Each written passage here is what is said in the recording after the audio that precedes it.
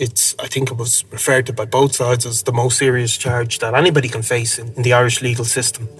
You are innocent until proven guilty. You can suspect somebody might be guilty. That is simply not enough to convict a person. It has to be proven beyond all reasonable doubt. You know, why did the state decide to drop a murder charge against Jonathan Dowdall, allow him give evidence and give him this lesser charge?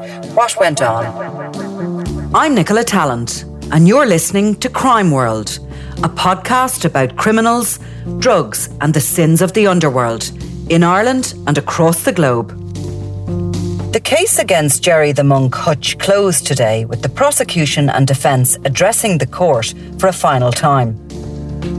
The state have concluded that the monk was one of two fake gunmen who shot David Byrne, while his side say he's an innocent man and there's no evidence to prove his guilt.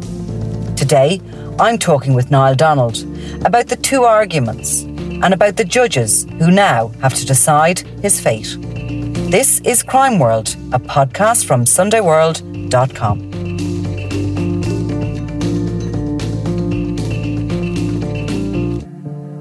That was an incredibly long day there today in the Special Criminal Court, because you've had the entire state's case condensed for the closing speech into the case against Gerry Hutch, and you've also had his defence all in one day. And what we're going to do, I think, for the purposes of this podcast is today we'll handle the case against and for Gerry Hutch, and tomorrow we'll deal with Paul Murphy and Jason Bonney, because there was a little bit of extra stuff that happened in relation to Bonney today. But to not confuse matters, we're going to hold off on that to discuss that till tomorrow.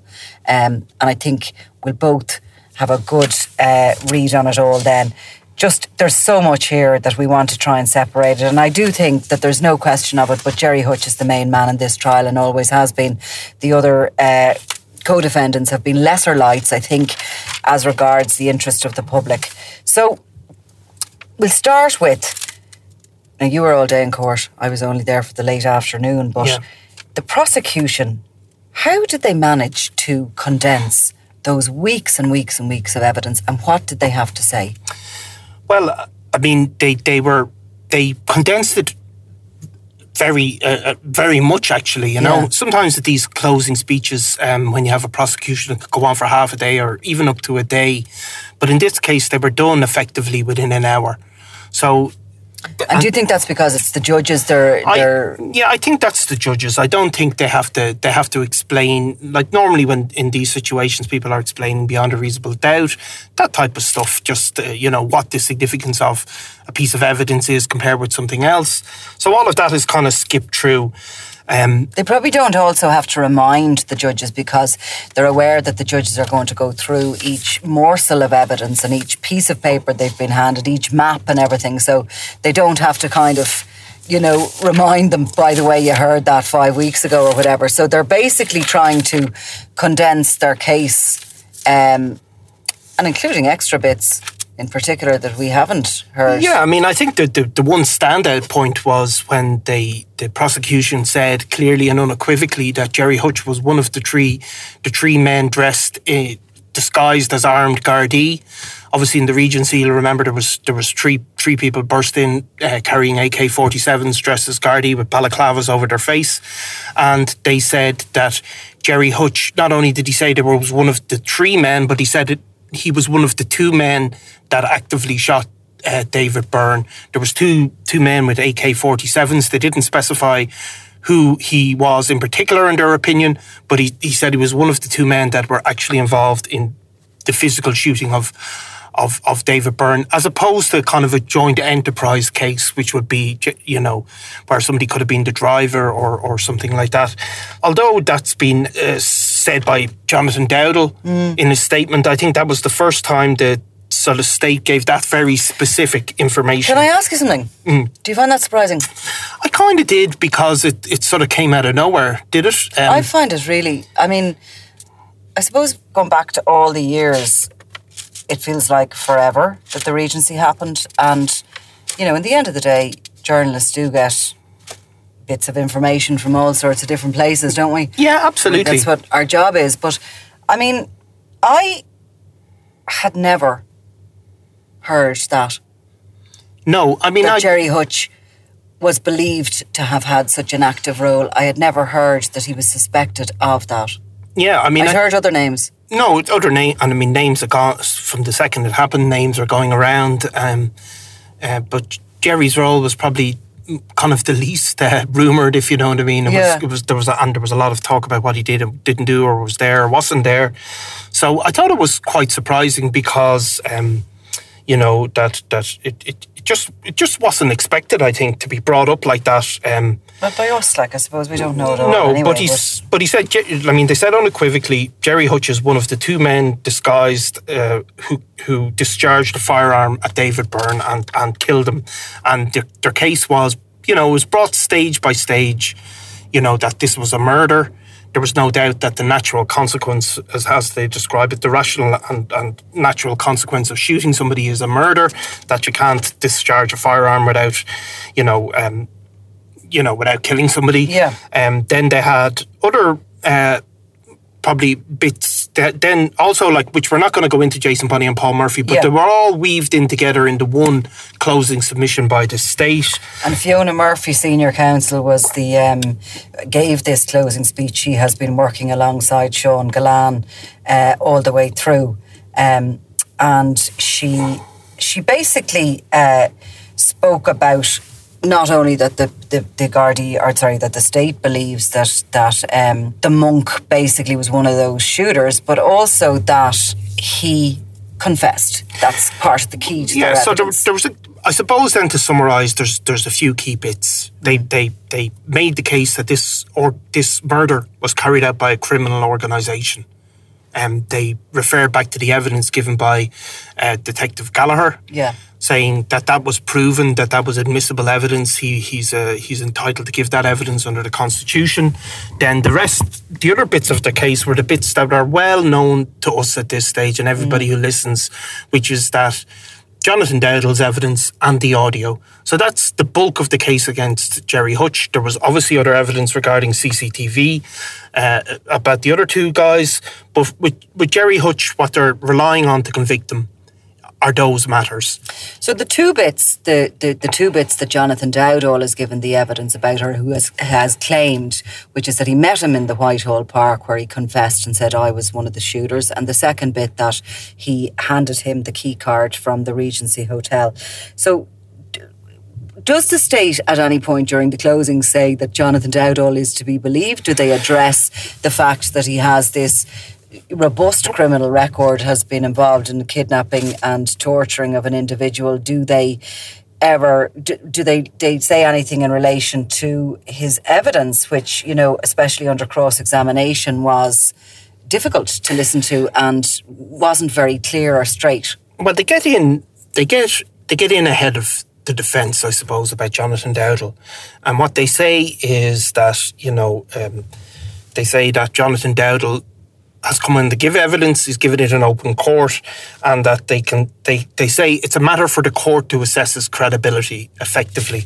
But what they do say is that just because he is, they address very directly his criminal conviction. They say he was involved in a disgusting crime. They address his friendship with Pierce McCauley, who they describe as a thug, and they address all of those matters. So what they do say is the account given by Jonathan Dowdall holds water and is credible with the independently verifiable evidence. And what they're talking about, that is the independently verifiable evidence is, for example, Jonathan Dowdall gives an account which we know well at this stage that him and his father received the key card for the Regency off Gerry Hutch. And they say that can be independently verified. There's verification for that in that they gave it to Gerry Hutch. Well, that key card was ultimately used. And they're also saying that there's other independent verification for things like the cell tower. Some of the cell tower evidence is consistent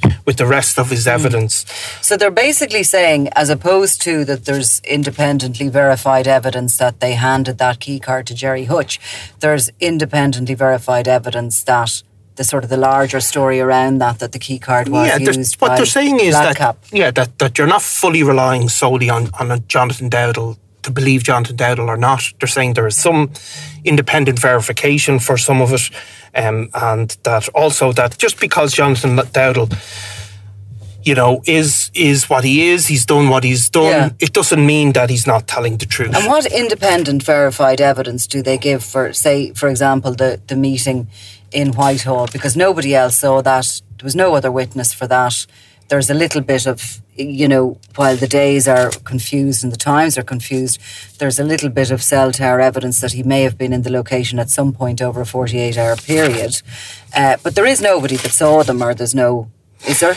No, there's nobody who saw them. And the same with the handing over of the key card on the Richmond Road, even though he says that, and he says his father was with him. The father wasn't called to give evidence to verify it, and there's no other witness that saw Gerry Hutch there, and there's no phones belonging to Gerry Hutch pinging anywhere. Yeah, well, I mean... So they're kind of saying around those two bits of evidence that there is verified... Well, they're saying, I mean, there's evidence of Jonathan... Is it Jonathan Dowdall's phone or his father's phone on Richmond Road at the time he specifies? Mm-hmm. The defence obviously subsequently would go on and say that Jonathan Dowdall had a book of evidence that he could have cross-checked basically and come up with this. But they say that the defence made the point that Jonathan Dowdall is not some master criminal, not some master manipulator, and that that the cell evidence is consistent with what he has said. Okay. So, I mean, it's not... So there isn't a really... Well, I mean, they're making the case, I suppose, that they're it's up to the court to assess his evidence. And it's what we've heard, you know what I mean? It's not as if these closing speeches have any new evidence other than the suggestion that Gerry Hutch was one of the gunmen, basically. We've heard all this anyway, but it's when you kind of put it together that you go, okay, 3 key pieces of evidence, 2 of them are coming from Dowdall, while the state are saying they're independently verified. Well, what they're saying is they can be tested to give credibility. I mean, that is actually what they said, and say that there are... obviously, Kevin Murray ended up with a key card, and somehow that key card got from... We know that it was collected by Patrick Dowdall, and that we know for a fact that subsequently ended up with Kevin Murray. So that for this that little bit of the story. So that's what the state are saying, that it's an independently, it's not coming out of nowhere, and So they are saying with Jonathan Dowdall that he's not necessarily a sympathetic witness. That he has been involved in a disgusting crime, but that doesn't mean that he's telling untruths, and that he's gone in, he's given evidence under we were all there, it's trying circumstances, and that it is what it is, and that's the way it goes. That people... I suppose there's only so much they can say about that. It's going to be up to the court whether they believe Jonathan Dowdall or whether they don't believe him, right? Because there isn't, ultimately, no matter what they say, 10 other people that have stood up there and said, I heard that too, or I saw that too. Yeah. There isn't witnesses there that saw it. No, I mean, they say, for example, with the key card, they say, well, that wasn't the most direct route to Jonathan Dowdall's home, so we, for whatever reason... They're saying there is an independent verification. He had no reason to go to Richmond Road. It's not in his direct route home. So he obviously went there for some reason. Yeah. And we know subsequently the card ended up in his hand. So all of that kind of puts it together as a kind of... I suppose more importantly, maybe, what have they got to say about the audio? Because they were going to... they had charged both Jonathan Dowdall and Gerry Hutch with essentially this audio. Which the defence will say, and I'll come on to that, but that actually Jonathan Dowdall is more damaged by this audio than Gerry Hutch is, and he had more to worry about by it being played in open court. But what have they to say, what have the state to say about the audio? Because surely, in a way, that is their more robust piece of evidence. So what they're saying basically about the audio is, it was an unusual, actually, I have to say. What they're saying is they go through various bits of it that we've gone through before, and what they said is they pull out various bits of it, and they saying this audio shows that Gerry Hutch has knowledge of the weapons in particular. So they focused on that in particular, which is these 3 Oaks that we've heard about. They say this refers to the AK-47s used in the Regency. even the defence said, well, we don't necessarily accept that, but we're not going to challenge that directly. And what they're saying really is that you can see that Gerry Hutch has control of these weapons, that he is the person in charge of them. And that goes back to their evidence of the criminal gang. So this goes back to, they say the audio also gives an independent verification in the context of their travelling up to the north. So what they say is they have this meeting and then they travel up to the north, basically, that the meeting was, the meet in the park was for a reason. Yes. And then the kind of the follow-up to that reason is they actually physically do travel up to the north, where they don't realise it, but they're being bugged, and 10 hours their conversation is listened to. And yes, the first thing the state will say there is that it's clear that one person's in charge of the guns, and that's Gerry Hutch. And that's Gerry Hutch, and that he makes the decisions. He is not contradicted by Jonathan Dowdall when he says that these are going to go to the north, and that this shows that he is the driving force, I suppose. And they quoted Jonathan Dowdall saying the best thing you did, the best thing that happened was the particulars of oaks you used. That made a massive statement. That was when Jonathan Dowdall was saying to Hutch about the nature of the weapons that were used in the Regency. And Gerry Hutch says, a massive statement. Now, the defence, and again we'll come on to it, will come back on a number of items about, well, pretty much about everything, but one thing they also say is, they point out, is clearly that Gerry Hutch has a hearing difficulty, and regularly he sort of says what, or agrees to things that Dowdall is saying, not in relation maybe to that, but other things that, it's clear that he's not hearing him properly. So Fiona Murphy also said, I think, that actually, pretty much that's what Fiona Murphy said. Well, no, there was plenty of other, I suppose she comes back to Jonathan Dowdall. So she's saying basically that it's clear from the audio that Gerry Hutch has knowledge and control of the firearms, and that shows beyond a reasonable doubt he's one of the three men dressed in tactical gear who shot David Byrne. Well, exactly. And so they have, again, no other evidence that they've no forensic evidence that he's one of the three men who shot David Byrne. They have no forensic evidence, but they have what they say is an overall case where you put things together. And they say that Jonathan Dowdall's evidence, it should be considered by the state, and they also give an explanation for some of the some of the things that are being criticised, that in ways in which he's been criticised. They say he was under a constant state of fear. There was threats against his life.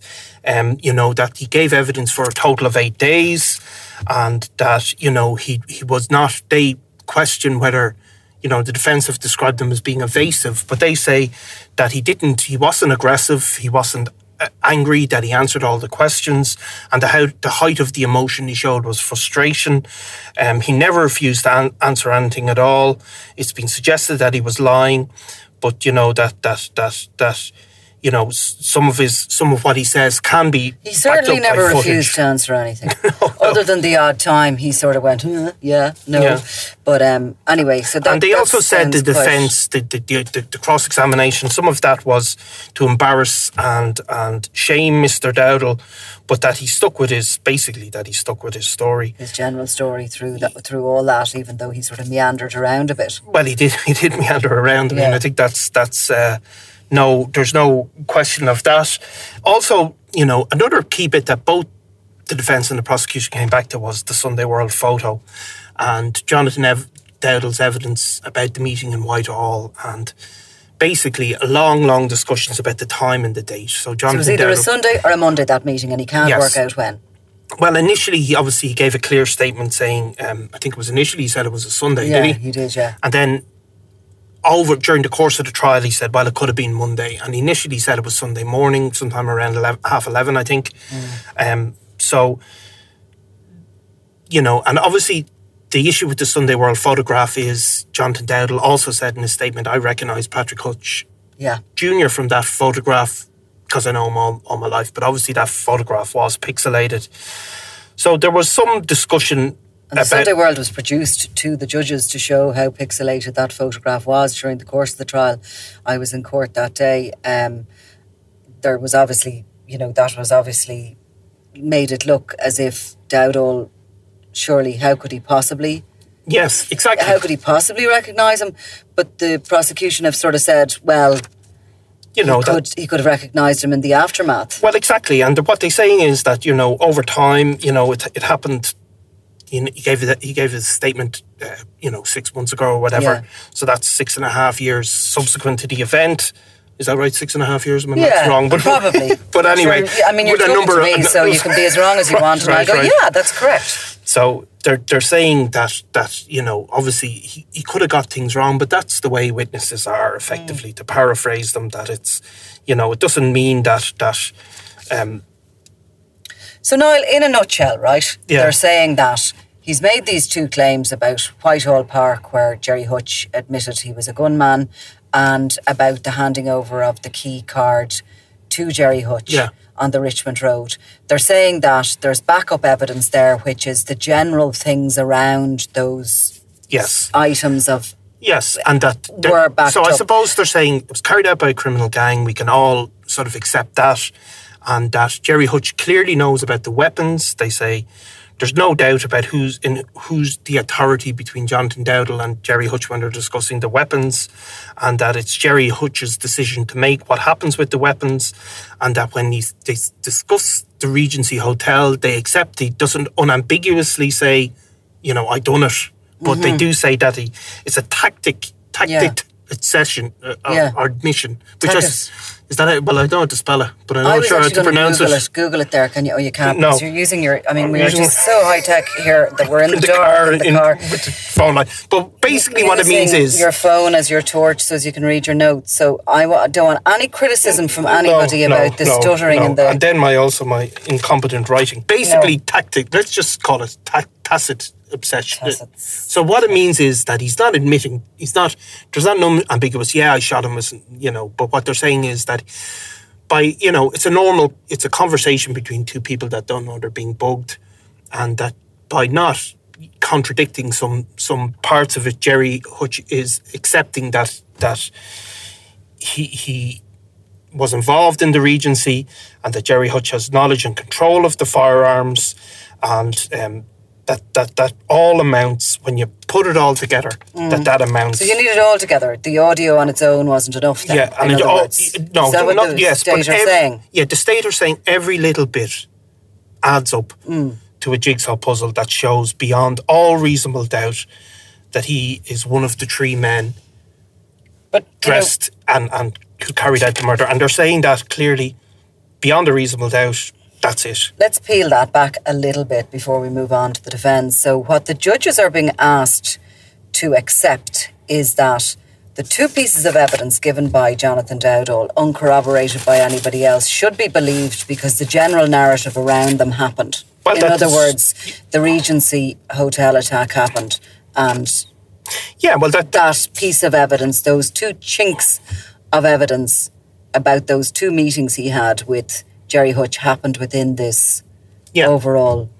Yeah, that some of it can be verified, that Jonathan Dowdall has come and give evidence, that you can't just dismiss it because he has criminal convictions, that he's, that they've also queried whether, he had a motivation to lie. They're saying it was the murder charge that was ultimately dropped against him. It cannot be reasonably said that was done as a deal. They said that. Well, they're saying that there is no connection. I mean, that is what they're saying. There's no connection between him choosing to give evidence and he had his reasons for not giving evidence as well. Right, that he was stuck in a prison cell or a prison wing with Gerry Hutch and other members of the Hutch gang. And when he had the opportunity, when he got out on bail, he came forward, he gave evidence, he's come into court, he's defended it, that, and that it should be given some credibility. And it's up to the state to assess the issues around Jonathan Dowdall. To the judges to assess that. And then they're saying, so after that then they're saying the tapes clearly show Gerry Hutch has knowledge of things going on in the Regency, control of the weapons that were used in the Regency, that's beyond dispute. And that's the basic case. Okay. So the defence, I wasn't there for the beginning of it, but I came in for, is he telling the truth on the audio about the bomb making? This is regarding Jonathan Dowdall. It was pretty powerful. Look, I have it in capitals as well. Yeah. So I came in when they were onto the audio. So presumably Brendan Graham had addressed these two meetings we're talking about that the judges are asked to accept. The state are saying an innocent man wouldn't just allow the conversation to go on that way. So Brendan Graham initially went at that. I mean, that was his first point of attack, if you want. That he says you can't find any unambiguous admission to involvement in the Regency in the 8 hours or 10 hours of conversation. There's lots of references to the AK-47. At one point, the state did say you can see him in close proximity to the weapons. They described how Gerry Hutch at another point in the tape said he would, if he was planning a shooting, he wouldn't ever have the weapons in his possession. And they said this is exactly what happened. And Brendan Graham went straight in to say, it may or may not, that there may or may not be evidence about Gerry Hutch and firearms, but that's not enough to convict him of murder. That he's on trial for murder. He's not on trial for weapons offences. He's not on trial for firearms offences. And if the state had wanted him to be charged with that, they should have brought those charges. And that he actually said that they're he's not going to go through beyond a reasonable doubt and, innocent until proven guilty, though he did go into it a bit. And he said that the court, which in this case acts as a jury, should be aware of the fact that he can only be convicted of the charge he's brought against him. Yeah. And that was... And he talks about that, and briefly he talked about that he was going up to the north on the invite, he says, of Jonathan Dowdall to meet these paramilitaries on the basis that his family had come under attack and he was the one who was talking peace. And he says in the audio, Jonathan Dowdall, he calls him a hawk at one point. In other words, he's the guy who's trying to drum up. Yeah, I mean, he's drawing a distinction. He's obviously gone on to the tapes and he's saying, well, look, if you're listening to the tapes, it's Jonathan Dowdall is more hawkish, Gerry Hutch is more far less. He describes Hutch, and again, this is Hutch's defence. He says that Hutch is going up in a big brother role to the north. He's going up as the guarantor for the extended Hutch family to meet these dissidents, in order to try and bring a peace. And he doesn't deny that he is sort of involved in the weapons essentially, but he sort of says, well, we're not accepting that he was involved in the weapons. However, he said at one point, newsflash, Mr. Hutch is not charged with any firearms offence. Yeah. So what he does say is he says all roads lead back to Jonathan Dowdall, who he calls a master manipulator, and who he says whose goal became, after he was charged with the murder, how can I get these charges dropped? Now, when you go back over that sort of timeline to what happened when Jonathan Dowdall is charged with the murder, when he is given bail, he's the only one charged in relation to the Regency that gets bail. He's a guy who's just finished a sentence on a serious conviction regarding waterboarding, and who is now charged with a gangland murder, and he gets bail. They're saying the defence are saying he got bail so as he could meet with police. He meets with the police, and he is very much the manipulator. He says he's the one who's sort of in charge and who's calling the shots with the police. The way that we spoke about before, how when he first went to them, they forgot to get back to him after the 6 weeks. Like, Graham is sort of saying, he says openly at one point that they weren't getting back to him because they didn't, in his opinion, they weren't convinced of it. And he really focused in on Jonathan Dowdall. And the reason he did is, he says the state tried to play down Jonathan Dowdall's evidence, and one can see why. Because he is saying that the case stands or falls on Jonathan Dowdall's evidence. And so therefore... And he's saying that Jonathan Dowdall, went in to give evidence that... Well, first of all, let's just go back a little minute to that business of how he got the charge dropped and everything. Because he talks about he met the guards, nothing happened. He went back to them, or his solicitor got in touch with them. There was another meeting where he brought along a 42-page statement. His wife read it out. He initialed it, he didn't sign it. And then there's a conversation between his solicitor and the then Senior Investigating Officer, Detective Superintendent Paul Scott. Yeah. And Scott suggests to the solicitor that she sort of needs to put in writing what they want. So once she does put in writing what they want, it's that she wants the murder charge dropped and she wants him a nolle prosequi entered on that. The DPP initially comes back and says, no, we're not dropping that murder charge. That was in the September. But 2 weeks later, there's a complete about turn and they drop the murder charge. They say they'll enter the nolle prosequi, they'll accept the guilty plea on the lesser charge, the facilitating murder, and he is signed up basically as a state witness. Yeah. So what I think Graham was saying, and maybe something that might, when all this case is over and there's judgment and, we've moved on from it a little bit, if there was anything quizzical that hasn't been answered and that no evidence was given towards us, what did happen there? Why did the state decide to drop a murder charge against Jonathan Dowdall, allow him give evidence and give him this lesser charge? What went on? Because we haven't been privy, even in a court of law, to what went on. Who did the DPP converse with within that 2-week period where the charge is firstly refused to be dropped and then is dropped? There's no evidence, and I don't think anyone ever has to answer. No, I mean, I think the DPP, the Director of Public Prosecutions, it is a body that, by the way it's set up, it doesn't have to answer to anybody why they charge or why they don't charge. We never hear. The media can ask questions all day. Solicitors can ask questions all day. You never hear it. I mean, the only time we've ever heard of the internal workings of the DPP have been in sort of tribunals of inquiry established by the Oireachtas. So we can never know.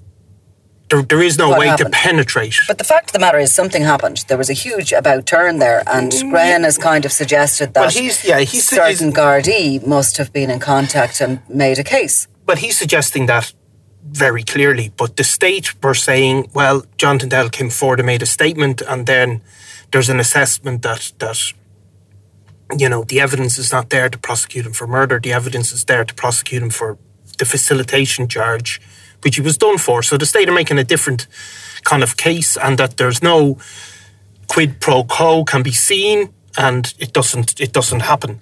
So basically, if he hadn't come forward with this suggestion that the murder charge be dropped and that he plead guilty to the lesser charge, the murder charge would have been dropped against both of them, because it was the same evidence for both him and Gerry Hutch.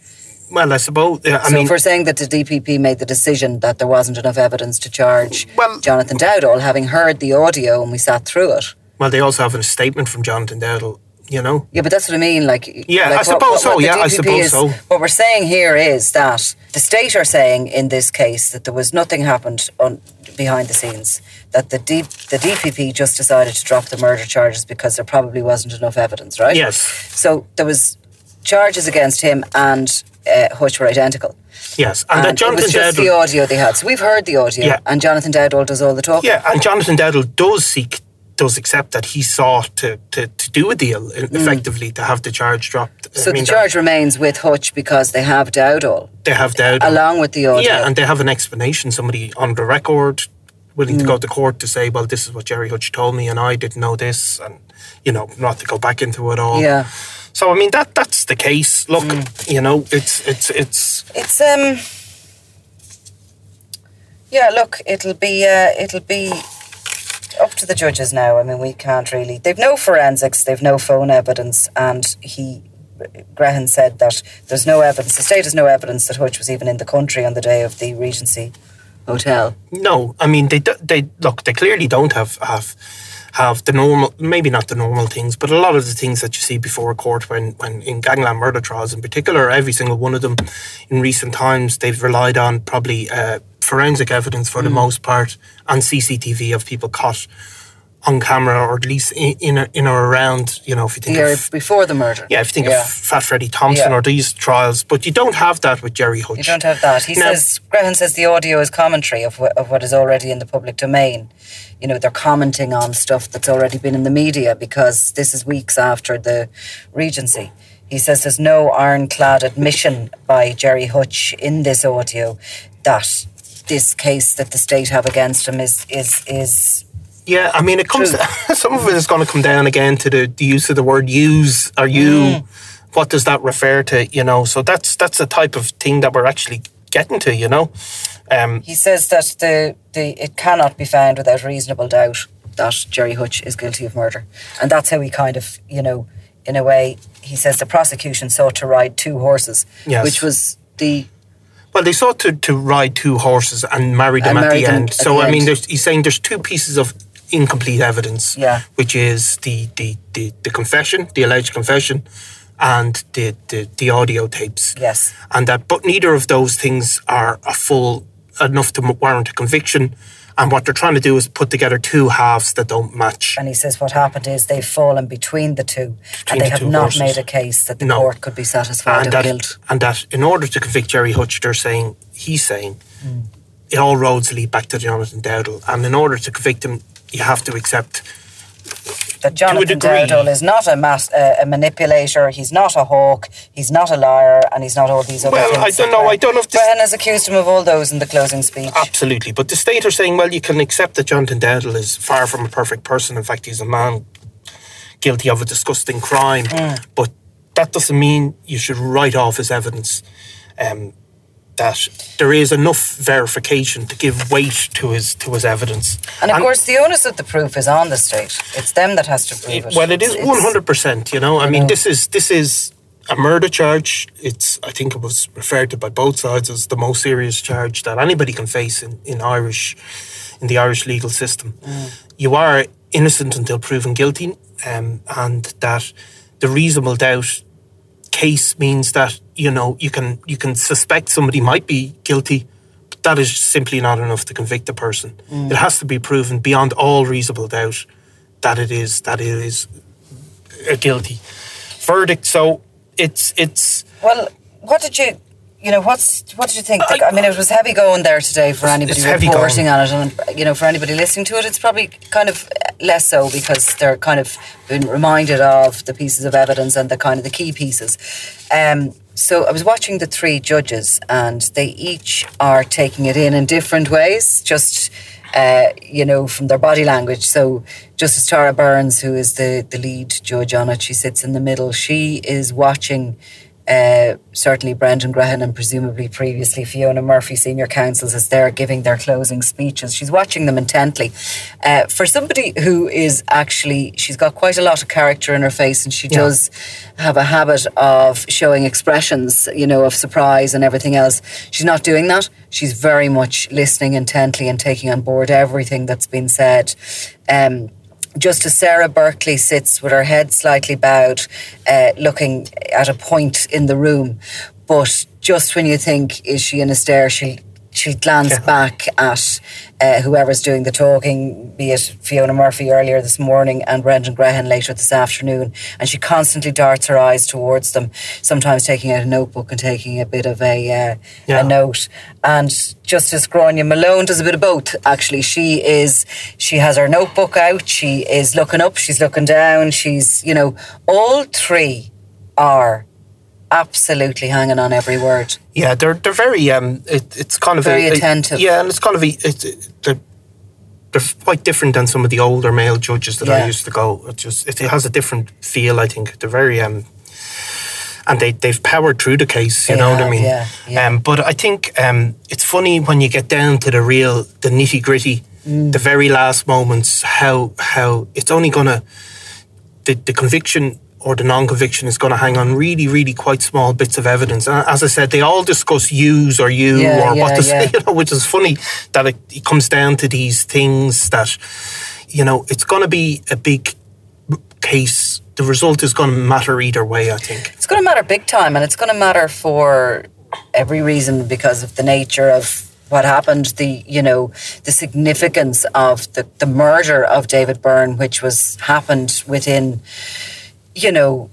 the moment when the Kinahan cartel are attacked, and there's an attempt to remove Daniel Kinahan as the head of that, which fails, and also really for the Special Criminal Court. Eyes are on the Special Criminal Court here, because this is a court that both Gerry Hutch and Jonathan Dowdall, when charged with murder, made an application for their case to go before a jury, and it was refused.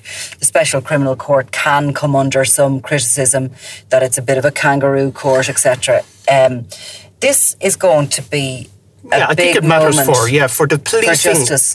For the policing and the justice system, and you sit in the court and everybody asks you, what way is it going to go? And that's not always the case with these courts, because sometimes people just know. But it's something that, I think the minute this verdict is handed down, people, observers will will feel whether it's the right or wrong one. And we've learned a lot more about policing, and you have to say, when you listen to the evidence, the CCTV evidence, just the level of groundwork gone in by the police on the ground and the investigating teams, phenomenal. Interesting stuff around that as well, that I've been particularly attentive to maybe in the early days and haven't kind of gone back to it, but it's that whole structure of the Garda Síochána, and how you have an investigating team investigating a murder, and there are other elements of the Gardaí working completely independently and keeping them in the dark, and that being the crime and security element of the Gardaí, who appear to be working on a level that they don't believe they need to share information, and it's caused problems within this case. Even in Mr. Grehan's closing speech, he referred to the fact that the case wasn't brought quicker, if you know what I mean, as being something that should be considered by the court as proof of something anyway. So it's very interesting, and we'll go back to the. We'll do Bonnie and Murphy tomorrow when we can concentrate on them, because it really is difficult. And I just want to say, particularly this evening, thank you, Ian, because there's a good bit of editing that Ian has done there, and he doesn't ever like being called out, but it's very difficult to come out of a court case with a notebook full of notes written in shorthand, jumping from one subject to the other, and to try and then talk in a logical and coherent sense in the immediate aftermath of it. And that's really what we're trying to do on the podcast, and hopefully we've made some sense of that today, what the two cases are for and against Gerry Hutch, and he's closed off now. He's back in court tomorrow, but he's done and dusted. He's done and dusted, so everything is over tomorrow, and then it'll be the waiting game. Yeah. Okay. Well, look, I'm in tomorrow, so we will reconvene. Thanks, Nicola. Okay, thank you.